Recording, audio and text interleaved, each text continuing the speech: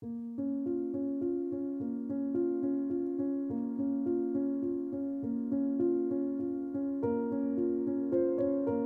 from the American West Coast in Seattle, this is West Coast Radio.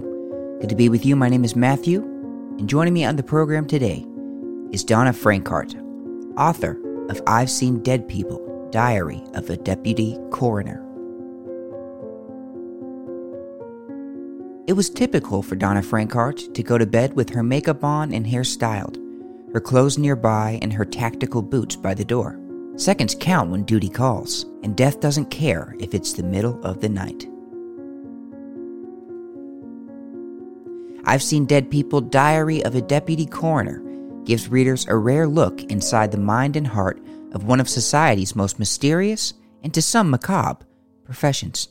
For nearly 9 years, Frankhart was a deputy coroner who worked medico-legal death investigations, which are those involving suspicious, violent, unexplained, or unexpected deaths. Lacking access to structured debriefings, Frankhart turned to journaling as a way of privately unpacking the profound grief she faced and preserving her own mental well-being. As she did, she found herself in a conundrum of perplexing relationships with both the living and the dead. Let's get right into the show. This is West Coast Radio with Donna Frankhart, author of I've Seen Dead People, Diary of a Deputy Coroner, which you can purchase on Amazon.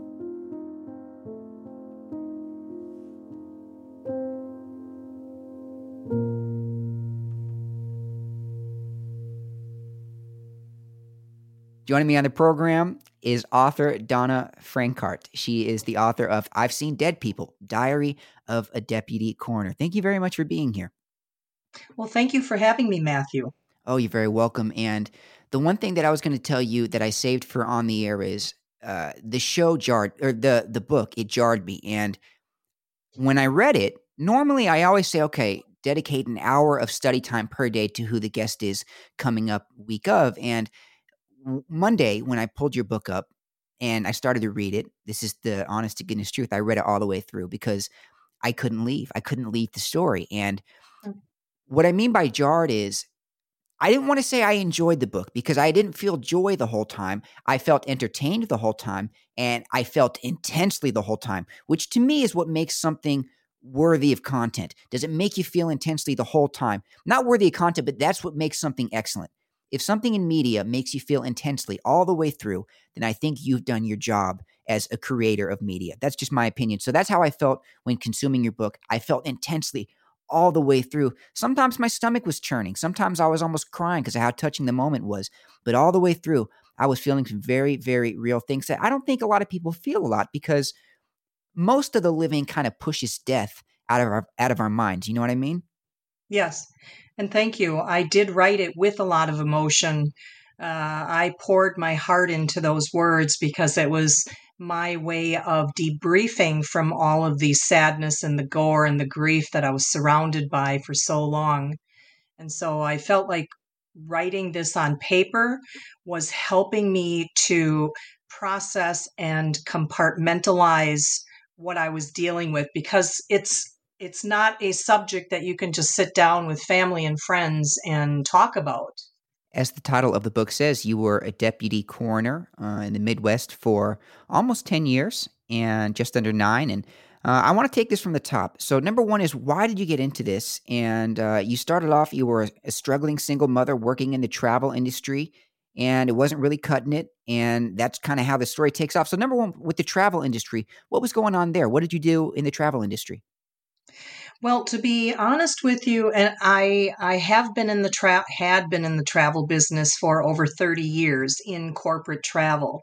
And I continued to do that on a full-time basis up until the early, I shouldn't say up until, but until the early 2000s. I was going through a divorce. I had 2 young sons, and they would be with their dad every other weekend. So I wanted to do something that would be constructive and possibly help the community when my sons were gone over the weekend. And so there was a victim crisis response team that was in the area that volunteered and worked with 5 police departments. And so I applied for that position. I was interviewed, I was accepted, and went through training for about 9 or 10 months. And then for about a year, I was a victim crisis responder, which is, as I mentioned, a volunteer basis. And you would you would go on calls that ranged from anything or from death to domestic disputes or domestic cases. And we would go there more for the emotional support of the family members or the people involved. While the police were doing what they needed to do, we would be supporting the families. If it had been a death, we would Well, give me 1 second help if you them. would. I wanna take it back to the travel industry just because I'm curious. The travel industry, is that dead now because everybody can just go on like Expedia.com or whatever and do it themselves? Is there any need for a travel agent anymore? Travel agents, well, right now, due to the pandemic, because of the pandemic, and there was such a hit on the industry, as you know, and the airlines, I did end up losing my job I was furloughed last August and then lost my job in October. It's my understanding the company that I worked for, we had like 500 employees and they went down to 10 Mhm. because, of course, as you know, the people weren't traveling. The European countries, they started closing the doors to Americans. And so I worked always with corporate clients, business travelers, and they were doing most of their business over Zoom. So people were not flying. Companies were banning their employees from traveling. I understand that the travel business is starting to pick up a little bit, but I do have a lot of former coworkers that are still unemployed, and there's just nothing out there in the travel business. Wow. As a matter of fact, there's a Facebook page that is that are for people in the travel industry, and it's actually quite sad because there's so many that are in their 50s and 60s that are just a little bit too young for retirement, but then are scrambling to figure out what new career can they start up with at this stage in their life because they still have to continue working. So I know travel is slowly picking up, but it's still in very dire straits, is my understanding.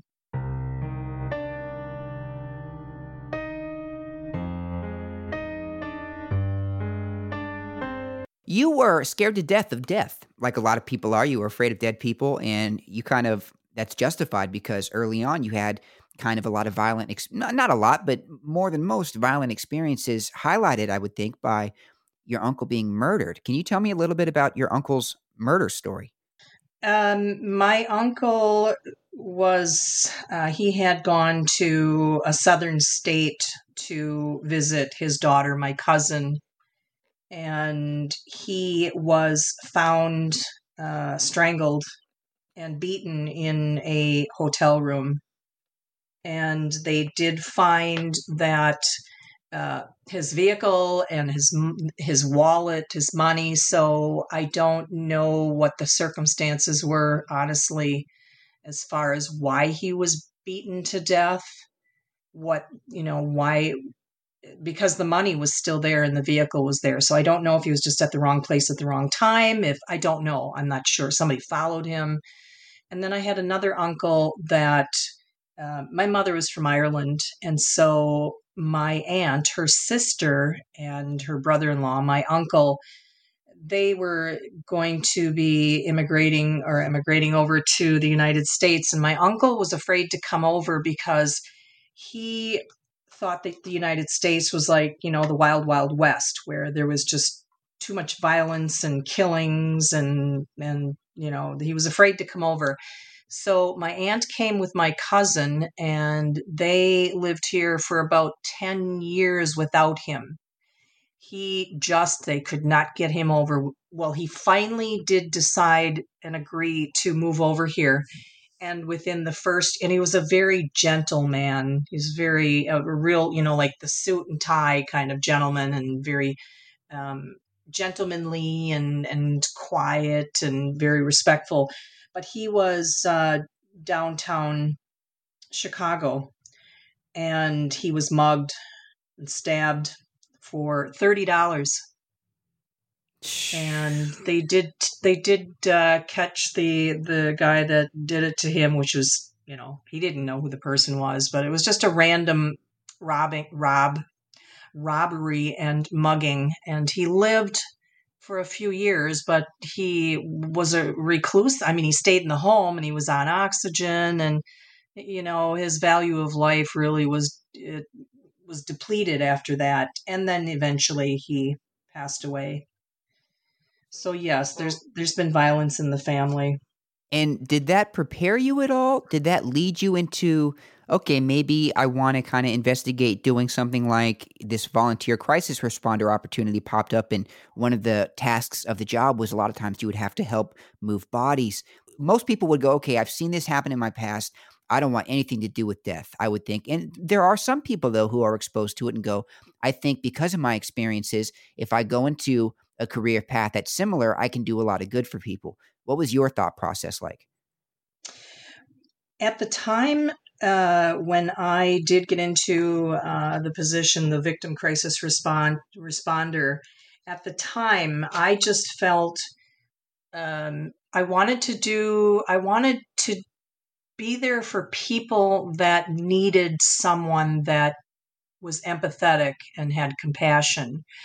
I'm not sure if it was because I felt broken from going through the divorce. And so I thought by helping other peoples that were in vulnerable positions that it would maybe um, help me in a way.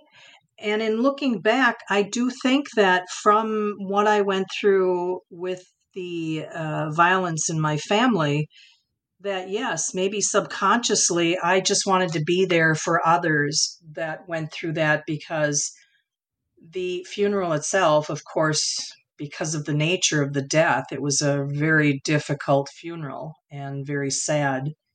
So I do think it was just a combination of everything. It was, yes, I wanted to help other people because of the tragedies that my family had dealt with, the loss of my marriage. And then with my sons being gone every other weekend, I could have either gotten into taking up a hobby, or, other people will start going out on the town and, painting the town red. But for me, I just wanted to help other people. And through being a crisis responder, I did get to know one of the coroners in one of the counties, and he had complimented me on how I was handling the families, and that I was able to, I knew how to, I knew how to handle the emotions of all of the people that I was dealing with. I mean, I wasn't a psychologist or a psychiatrist, and it was more on a more generic kind of helping people. And I had told him that I was very fascinated in forensics, and if he ever needed another deputy and he would consider that, please give me a call, which he did about 10 months later. And he said that if I was still interested, I could follow him on cases, and then he would be able to see how I would handle these deaths, and if I could handle it emotionally, psychologically, physically. And so I then went on all these calls with him.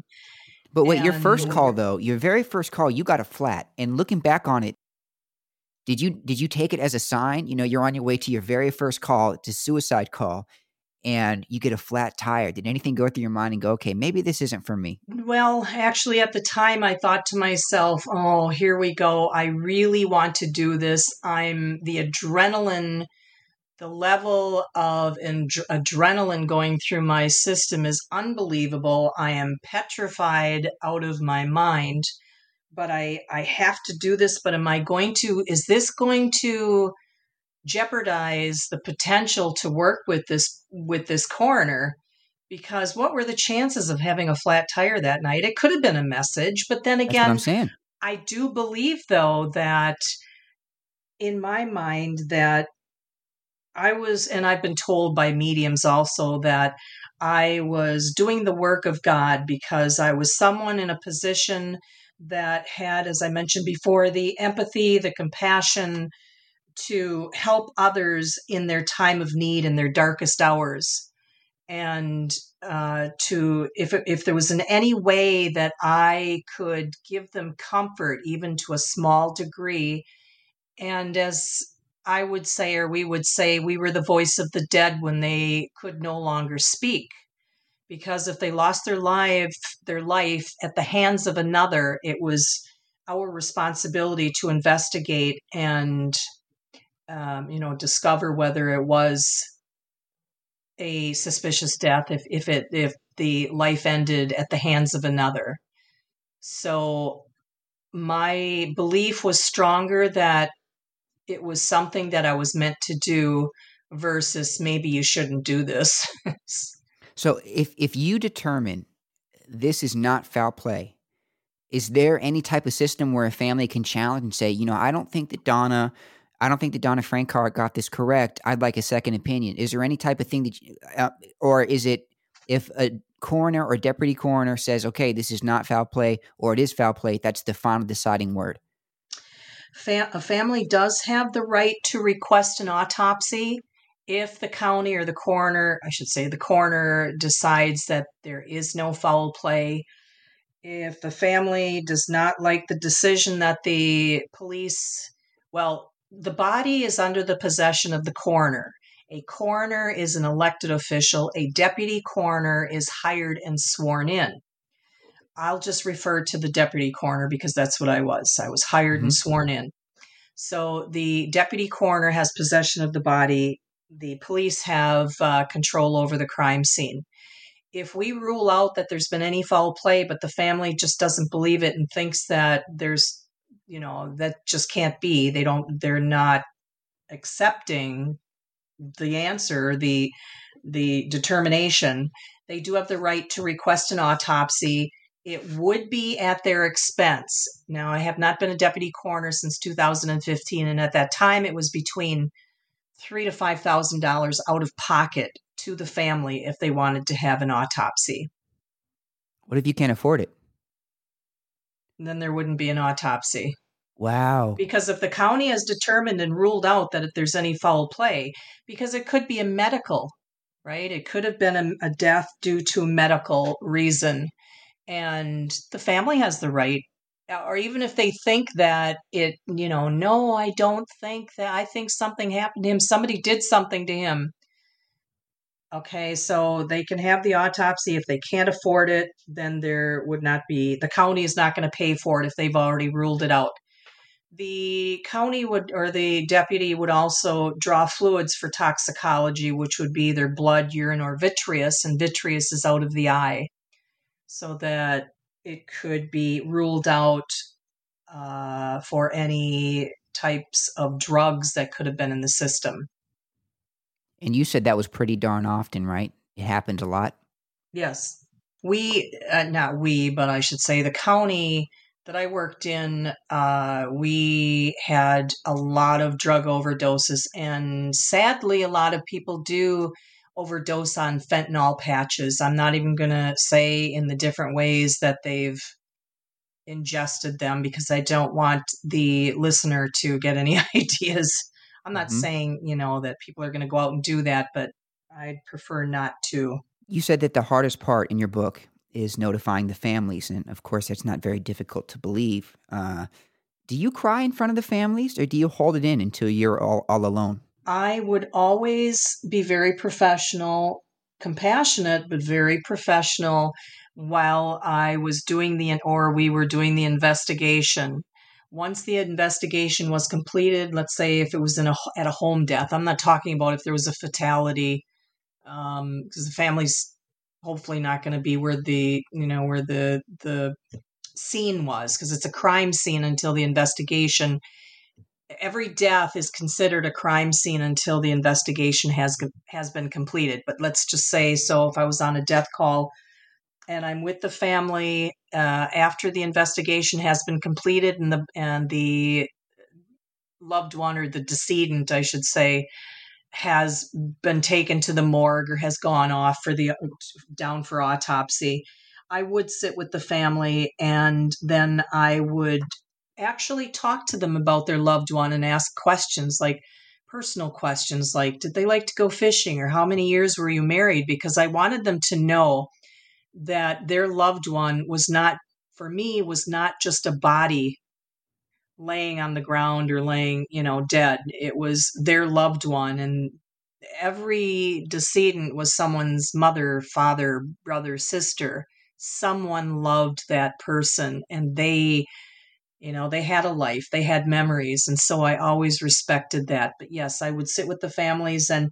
I think they really appreciated that. And I kind of feel them out depending, the age, and just how you never know what people's reactions are going to be to a tragedy or a death. Some of them just wanted a hug. Others might extend their hand and want you to sit next to them and just hold their hand and talk about that loved one for a few minutes.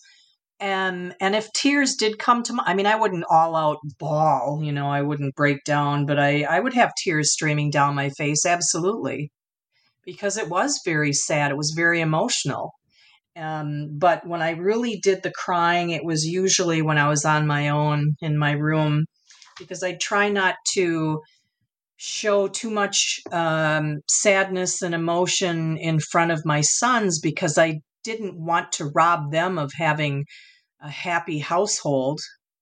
I mean, I didn't go around pretending that I wasn't surrounded by death, and they kind of knew what I was doing, but they didn't know in depth what I was actually experiencing and seeing, other than the spirits, because they saw those too. But yes, usually I tried to keep a lot of it inside. And then I'd have so many people that knew me, family, friends, would say, "Oh my God, Donna, you're so strong. I don't know how you do that." And I'm just, "Oh, thank you." But they didn't realize that I was crumbling inside, and I was hiding, I was keeping it from, I didn't want people to know that it was actually affecting me as much as it was. And that's how I started writing. So it definitely impeded your ability to enjoy your life in the day to day. I think it did. Yes, it did. But it's maybe wrong of me to think this way, but I just believed that I was helping others, and it was the right thing to do. It made my heart feel good, even though in the long run it was actually, it emotionally did affect me. And I mean, to this day, I jump when I there's loud noises, or I hear sirens. There's a lot of scars from that. But then it also did, although I was like this before being a deputy, I always embraced life, but I was very, very aware and in tune with life and everything around me, and what was important in life, which was not so much monetary things, but your loved ones. You could find, well, you wouldn't see me. I'd do this when people weren't around, where I would just, if it was raining, I would stand under a ledge, and I would just marvel at the rain, watch the raindrops coming down, and take in the scent of the fresh earth and things like that. I never took for granted the simple things in life. So there was good that came out of it as well.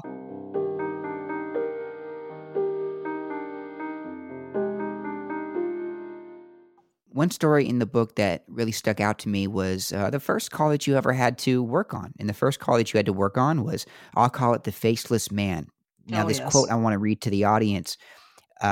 This is one of the stories that made my stomach turn, to be completely honest with you. The quote is, "I will never forget the sound that it made, Hmm. similar to stepping into mud in your boots and trying to pull your foot out as the mud suctions the boot." So that is describing you having to put a man's face back together. And this man was moving into his late 40s. He was recently divorced, and he felt Hmm. like he had no other options, and that's why he took his life. And when you all had found him, he had shot himself in the face with a rifle, and he was missing his face. Yes. That was, yes, my boss, the coroner, we had pulled his driver's license out for identification, which happened to be on his pocket. And of course, as mentioned in the book, the condition of his what was left, which wasn't much. And so my boss said, try to put his face together as well as you can so we can see if we can at least get a profile. And that is what really stands out in my mind was the sound of taking my hands on his head, where what he had, and trying to push what there was together. And that I will never forget that sound.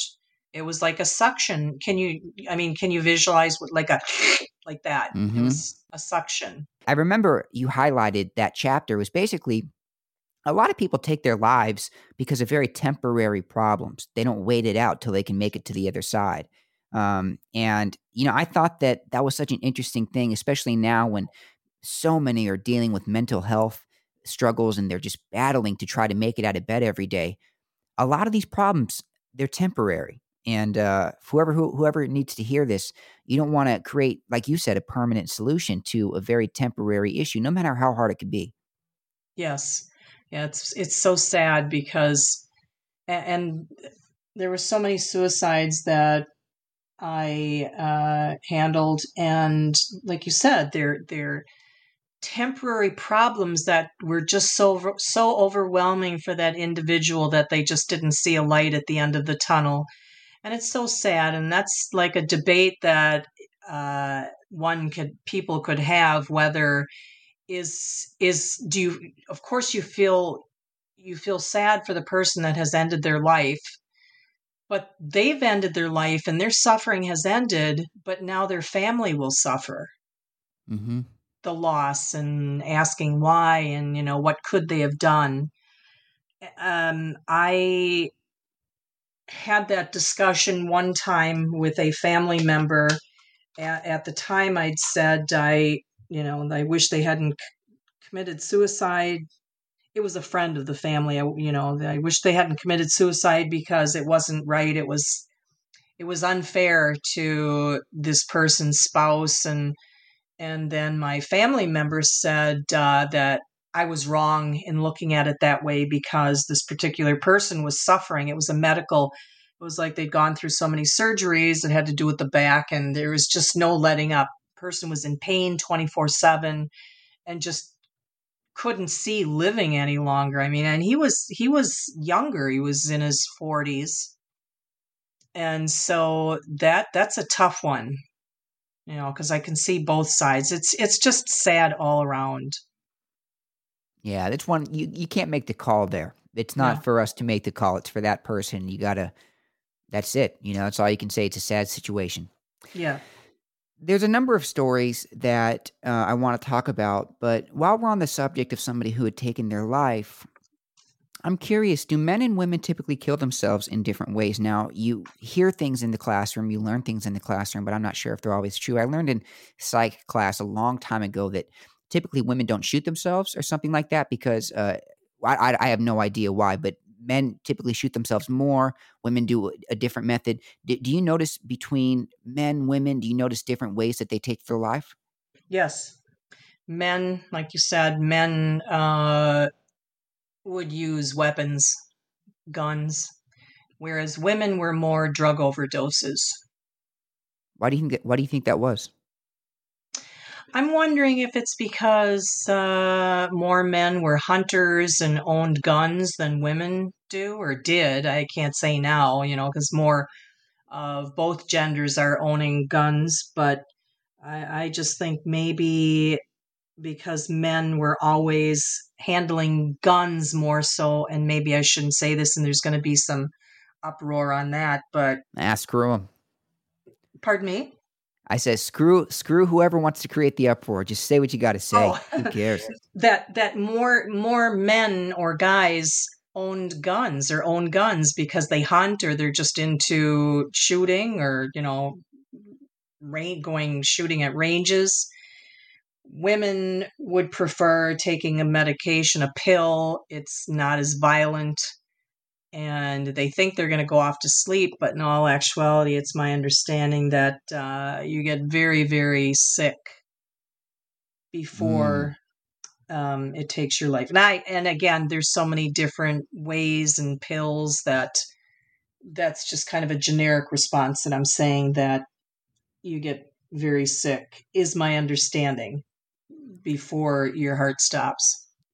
That's very interesting because I know that one thing that people say to those who have a family member who's overdosed on an opiate is they say that they went peacefully in their sleep. Now, I'd imagine most people who use pills to kill themselves intentionally would do it with a mixture of alcohol and opiates. I'm not positive about that, but I always thought that with opiates, it would be a peaceful transition. Now, of course, you're going to throw up, but by that point, you're so high and out of it that your brain's not even telling your body to breathe.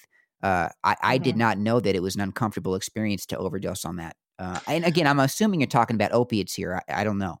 I was actually more talking about, well, maybe I've misspoken. I really have only been told that yes, they get violently ill, but what you're saying makes sense, because if they're so high and they're so out of it, it's really not going to register. They're not thinking straight at that point anyhow.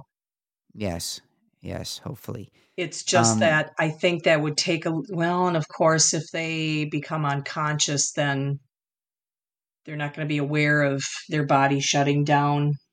Whereas, and there was a case once that I attended the autopsy, and it was a male, and he shot himself. He shot himself twice. The first time, and that's through his face. The first time didn't do the job, and he was so determined to end his life that he actually put the gun back up to his head and did it again. I don't think that's very, I don't think that happens very often. I could be wrong, but the pathologist was telling me that that was a little unusual. when you see somebody like a drowning victim or somebody who's been dead to the point where they start to liquefy, Hmm. um, there was a one story about somebody who had been face down for so long that their actual face had changed shape. And I'm very squeamish around dead things. Even I have a sort of phobia of caskets. I don't like to see caskets, and I don't do open casket funerals or anything like that. I can't handle it. It'll really really mess with me Hmm. for quite a while. I'm very sensitive to that stuff, and I wonder, do you get scared when you see a face of somebody whose their face is bloated from being in the water for a week, or uh, does that type of the gnarly sights of what goes along with your job? Did it scare you? It was very overwhelming, but again, you go into that mindset of the investigation. And then once the investigation is done, you have to try to not let it overwhelm your thoughts, because yes, it can be very scary. You have to be quite strong to be able to do that job, because of not just what you're seeing, you're also touching. When you're touching death, it puts it on a whole different level, because now it's personal. Now you're surrounded by death, you're smelling death, you're seeing death, you're feeling death, you're picking up parts of a body. So you have to be a strong person. I'm not saying I was strong. I was strong through the years, but it really took a toll on me. Now, I'm not talking about the smell of death. We'll get to that in a moment. But as far as the smells associated with your job, with the job of being around dead people, sometimes people who have been dead for quite a while, can you describe that to me? Like some of the things that you have to overcome smell wise? Because as I was reflecting upon what you do, your job really, many of the senses, the five senses that we experience on a day-to-day basis, for you it's like crank them all the way up to 11. you know Yeah. uh it's very much a job where you have to deal with senses being really heightened, and that's difficult, especially when it comes to smells. So what types of this stuff are you smelling on a day-to-day basis doing your job? Well, death does have a very distinctive smell. Once you've smelled death, you'll never forget that smell. And so I always, with my supplies, would have a Vicks Vapor Rub. Do you know what that is? Of Like course. when you have a cold, right, and you put it under your under your nose. And then we'd have the hazmat suits if we needed, or masks. But there were many times that I was gooping Vicks under my nostrils. And a lot of the police, some of the police would also have liquid peppermint. And so we would use that to try to mask the smells. If you asked me to describe what death smells like, I don't know if I could even describe it. It's like you're, it's hard to describe, like rotting flesh. Like sickly sweet. Sickly sweet. Yes, kind of. What about the smell of death not associated with rotting bodies and stuff like that? You always said that there's a there's a distinctive smell of just death, the death itself. Did you Hmm. mean that was a different thing than the rotting bodies and everything? That's not even necessarily a bad smell. It's just a unique smell, right? It's a right. It's a unique smell. I can't even describe it. I can't. It's like a sweet sour. It's hard. It's a distinctive smell. It's not like anything else you've ever smelled or that I can compare to. And you would, once you've smelled it, you'll never forget. So if you ever smell it again, you know immediately, yep, that's a dead body. And it's, although I haven't really smelled dead animals that have been laying for a while, so I can't say if there's a comparison between a dead animal Oh to a no, see what I was wondering was in the book, I didn't know whether or not there were two different types of death smells that you described. So, in one part of the book, you're talking about, of course, the smells of a putrid body, a rotting body, or something like that. But I thought also that you were saying there was a smell of death. It's not even if there's a dead body around, just the smell. I thought it was not like a supernatural thing, but I thought you were saying that the dead have a smell. they Um, do. They okay, do. you know what I'm getting at then. Yes, and you know what? I'm sorry. I just it's so hard to describe. Aside from, like you said, yes, rotting bodies, that like rotting flesh, there is a smell of death. If you've ever walked into a funeral home, other than the smell of lilies or the flowers, you can smell that. Or if you have um, cremains, somebody that's been cremated and you have possession of the ashes, there is actually a smell that comes off of those ashes that it's almost like a sweet, it's a mixture of sweet and pungent that is unlike any other smell, and it's very, like I said, very distinct. There are different, yeah, there death, there are different smells of death depending on the type of death, but a dead body does have a smell that comes off of it, or even when there isn't an actual body but a spirit, there's a smell. And I want to talk about that a little more as you continue through the book, you start to talk about your time as an office manager in a funeral home. And I want to get to that in just a moment. But the last thing I want to speak about before we sort of leave behind some of your day to day workings as a deputy coroner is there's a case that really struck my fancy. And it was a really tragic case of a story where you have this 9-year-old boy and he's fighting over like an Xbox controller or something with his cousin or brother, Yep. what have you. But Yes. two similar aged young people, and this 9-year-old boy kind of gives the other kid a little nick on the eye. And next thing you know, this boy has gone to his room, and as you're told, he puts a belt around his neck, he ties it up to something high, and he leans over on his knees, and he's found dead. So the parents call that in. And you were saying, hey, if somebody can't breathe and they're in control of whether or not they can breathe, even if they're really upset or really emotional, eventually they're going to give in and they're going to allow themselves to breathe again. A person can't choke themselves, in other words. So why was that? Why was that case not determined to be a criminal investigation? Well, I wasn't the deputy coroner on that case, and it was another county, so I really don't know what the reasons for were for that. And because I was not on the case, I wasn't going to be questioning or stepping on anyone's toes because I wasn't involved with it. So it wasn't legally my place. And the funeral home um, had questioned, and I don't know what the answers were to whomever was working the case. Like I said, I didn't get involved in it. I was an office manager in that funeral home, and knew that that was not something legally that I needed to stick my nose in.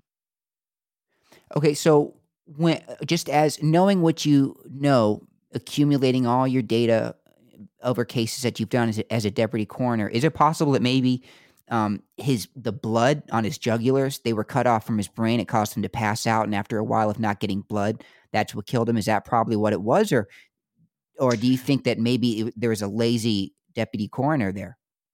Oh boy, I can't answer that question legally, or Oh, I okay. because that yes, I that's just not something that I really can touch on. I don't know. I was not involved with the case, so Well, you there did could touch on it in the book, though, because you gave your opinion in the book, though. well, I gave my opinion in the book, but as far as asking what I believe was the what happened, what transpired, I without seeing the reports and talking with the ones that did investigate, I really only went as far as my opinion in the book.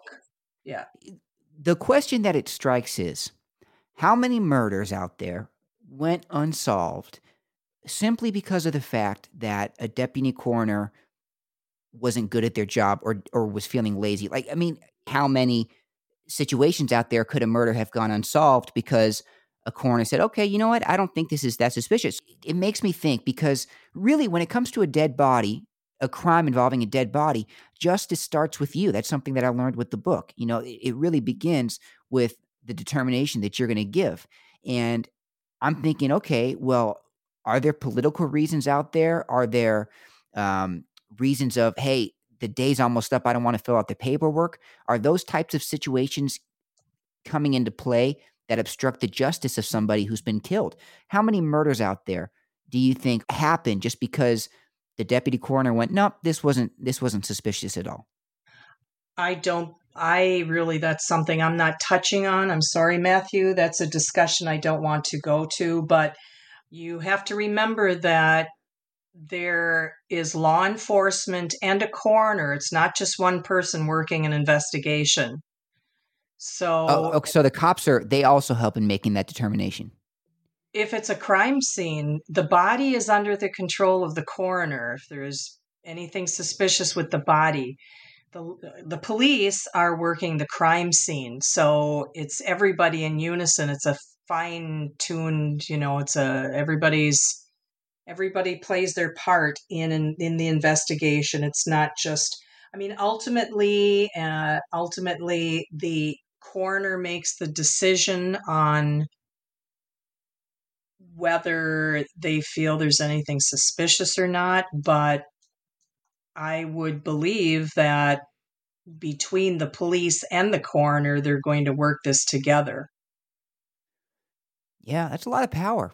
And you'll have to forgive my reactions to this just because, um, it's something new for me. So it's tender, but that's a lot of power for one person. I mean, again, I'm not going to make you comment on it, but you would imagine that there is some room, at least, for major corruption within the coroner community. But I'll leave it there. I'll leave it there. It I certainly is would very hope interesting. not. I would hope that the coroners are in that position to investigate and rule out that somebody's life has not ended in because of the hands of someone else.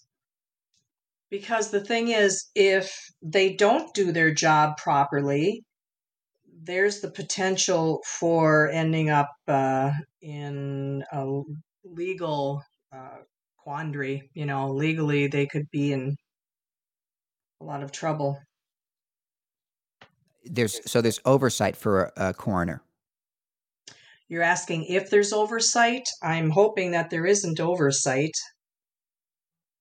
But those, again, are legal questions you'd probably more want to talk to an attorney about, or um, that's just subjects that I really would rather not touch on.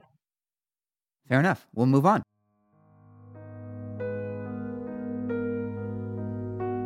At a certain point in her deputy coroner career, Donna also took on a job as an office manager at a funeral home, and that's when things really get spooky.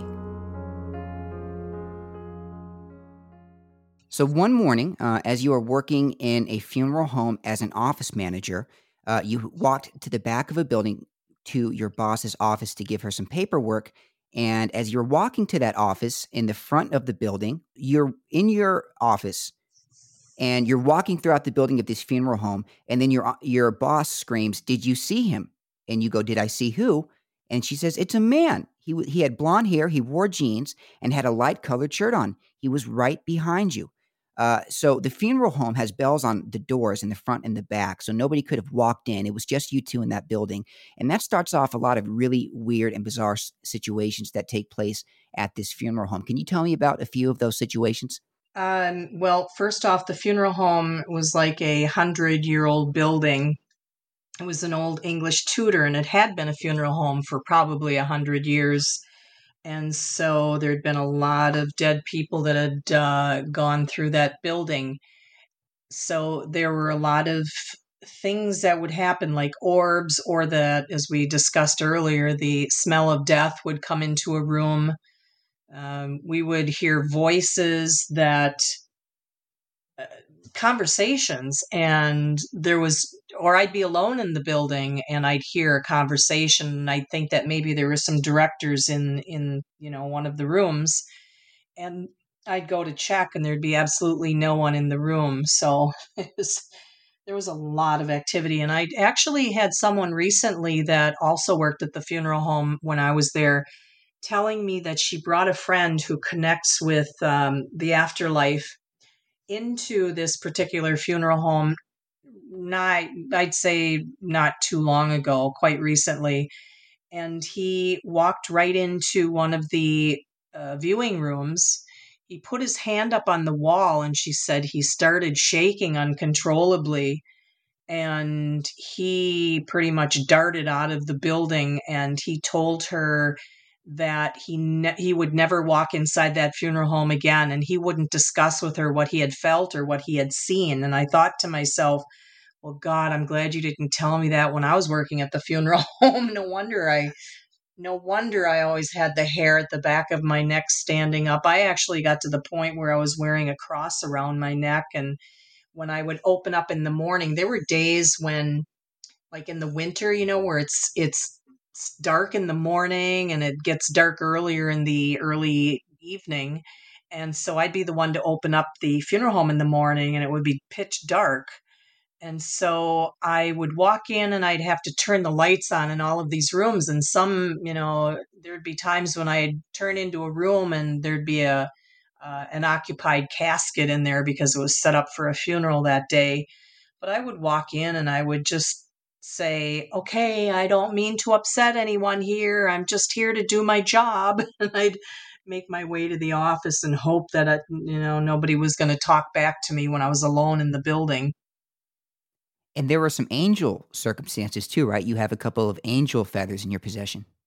Yes, that was so beautiful. It was again a morning that I went in, I opened up the building, and I was um, turning all of the lights on. And then I walked past where actually through one of the arrangement rooms, because I found feathers a couple of times. It was in the middle of summer, so it wouldn't have been somebody's down jacket. And no one else was in the building. And I was cutting through one of the arrangement rooms, and there was a little white feather stuck in the carpet. And so I picked it up, and there was again, no funeral directors were there. And as the funeral directors started coming in that morning, I asked each one if they'd been there since the day before, if they'd brought anyone in, and they hadn't. I'd locked up the place the night before and gone through each of those rooms, and there was no feather in the carpet when I walked through, closing it the night before. And that morning there was the feather there. And so that was really a special feeling, because I figured it was either someone's guardian angel or perhaps it was my own guardian angel. And then there was another time that a body was brought in, and there was a room where the bodies were kept, and it was called the care center. And I had walked past, and it was always locked, so you had to have the code to get in. And I had walked past the care center, and there was nothing, nothing out of place. And when I was coming back that way, there was a white feather outside of the door of the care center. When things like this happen to you with enough frequency, does it kind of in some way comfort you in the fact that, okay, if these things are happening to me, then I know that there's a God. I know there's someplace I go after I die. Is there comfort in experiencing paranormal situations like that? Absolutely. I used to, as we talked about earlier in the program, used to fear death. And from working as a deputy coroner and experiencing spirits and angel feathers, my son's witnessing spirits that had followed me home, I no longer fear death, because I do honestly believe that we leave our bodies behind, but our souls and energy will continue on. And I also did care for my mom the last 5 months of her life. She moved in with me, and then I cared for her. And so I watched her as she actively died, as she was active. They call it active dying. And it was very beautiful. I could feel the ancestors around us. She started talking to them. It was a very peaceful and beautiful transition for her. So I do not fear death. I also have a friend that had a near death experience after surgery. And he, like many others, if you read about near death experiences, talks about the bright light and the warmth, and it was so beautiful. It's like almost indescribable. And he had the same experience, and he said he doesn't fear death at all. He said he actually looks forward to it because it was so beautiful. When it happened to him, he didn't want to come back. But then he came back through that tunnel back, it wasn't his time to go. So I do not fear death at all, because I do believe that we will all be united again, and that your loved ones that have passed on are there to help you transition. I'm not trying to change anybody's mind or talk them into it or to believe me, but I'm just speaking from my experience, and these are my beliefs. I can't deny it. I've just seen too much of it and witnessed too much to ignore that there is more.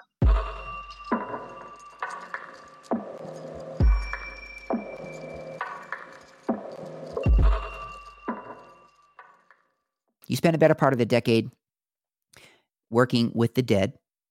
What has that experience with the dead taught you about the meaning of life? That life is a gift that no one should take advantage of, because every breath that you take, you never know between your date of birth and your date of death. You don't know when your expiration date is. And so I say in between that DOB and the DOD, it's a blank canvas, and paint it as bright as you can, and embrace life and enjoy life, and never take for granted just how blessed you are that you have another day, that you're waking up another morning. Donna Frankart.